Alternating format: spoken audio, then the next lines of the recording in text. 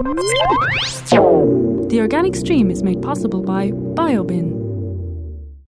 This is The Organic Stream on compostory.org, the bite-sized podcast series interviewing experts and key figures in the environmental sphere on all things organic and recycling. Get your lunchtime organic fix here. Today we're talking to Robert Reid. Robert represents Recology, a company specialising in resource recovery services for communities in the San Francisco region, but also in other areas like Portland, Oregon and Seattle in Washington State. So Robert, you represent Recology, a company based in San Francisco and specialising in resource recovery services. Could you briefly tell us a little bit more about the company and its activities? Yes. San Francisco set a goal of achieving zero waste by 2020, maybe the most ambitious recycling goal that we're aware of. So we're doing everything we can to help the city achieve that goal. We're also a employee-owned company, so the people driving the collection trucks and working in the recycling plant and working at the compost facilities all own the company. Very interesting. I'd like to talk about the so-called organic waste generated by our communities around the world. What do you think it takes to change the way these materials are perceived so they become valuable in people's eyes? Well, food scraps and plant cuttings, in my mind, are the most important kind of garbage there is. That's where the nutrients are, and that's where a lot of the carbon is. And we don't want those materials going to an incinerator to be destroyed. We don't want those materials going to a landfill where they'll decompose in an airless or an anaerobic environment and produce greenhouse gases, including methane, which is a very potent greenhouse gas.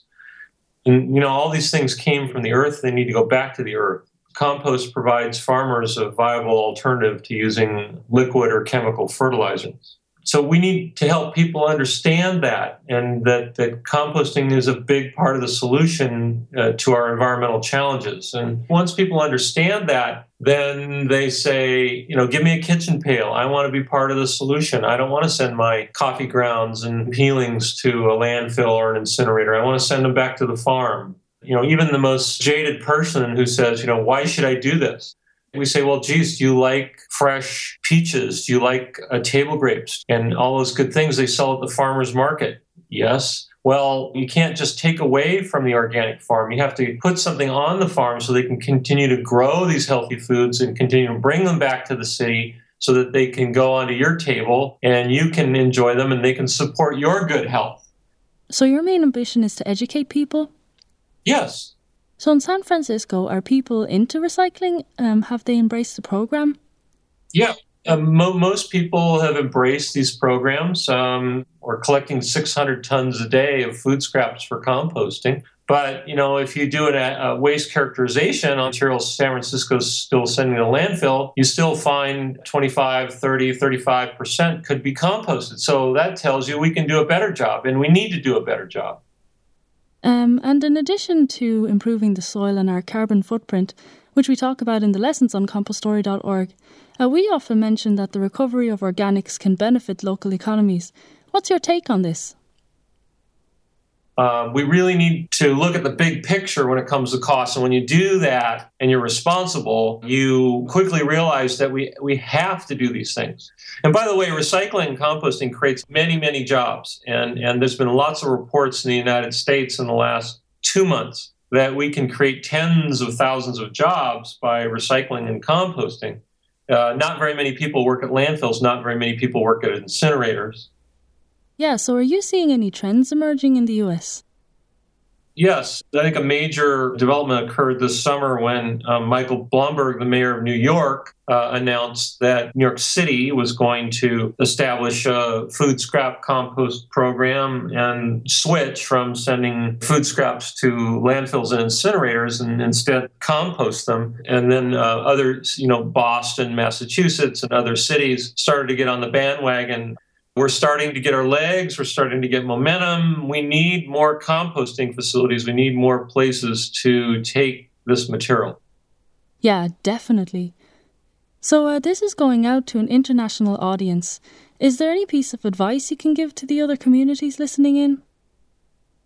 Well, I think that this isn't rocket science. This isn't putting a man on the moon. There's not a tremendous amount of engineering. We have all the answers. We have all the techniques. Do we have the will? That's an important question. Any other advice? It's important to have FaceTime with the residents and the businesses in your communities. I mean, it's very helpful to use all this technology, but it's also important to get in front of people. And one of the things we're trying to do is have tenant meetings at apartment buildings. We've been going to community meetings for years and talking about recycling and composting. And we tour thousands of people, particularly younger people, through our recycling and composting facilities. So I presume it gets pretty popular once people realize it's not like the hardest thing to do in the world. Well, come on, hard. It's one of the easiest things to do. I mean, you put your bottles, your cans, your paper, cups and molded plastic packaging and other things that can be recycled in your recycle bin. It's just as easy to throw those things in a recycle bin as it is to throw them in a garbage can. Participating in an urban compost collection program is also extremely easy. Thousands and thousands and thousands of people do it every day in San Francisco. They do it at home. They do it at work. They do it when they're in a coffee shop. You just need the infrastructure. It's a no-brainer, really. It's more than that. We have to do it.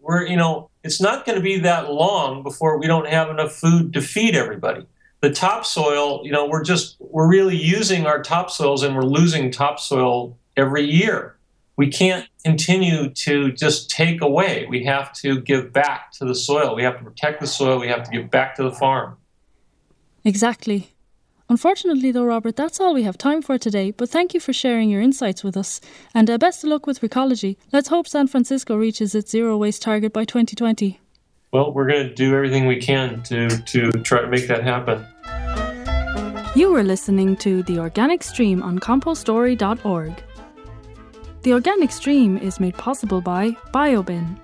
BioBin is the mobile, on-site, organic and wet material management solution. Wherever organic or wet materials are generated, BioBin is the solution. Learn more on www.biobin.net.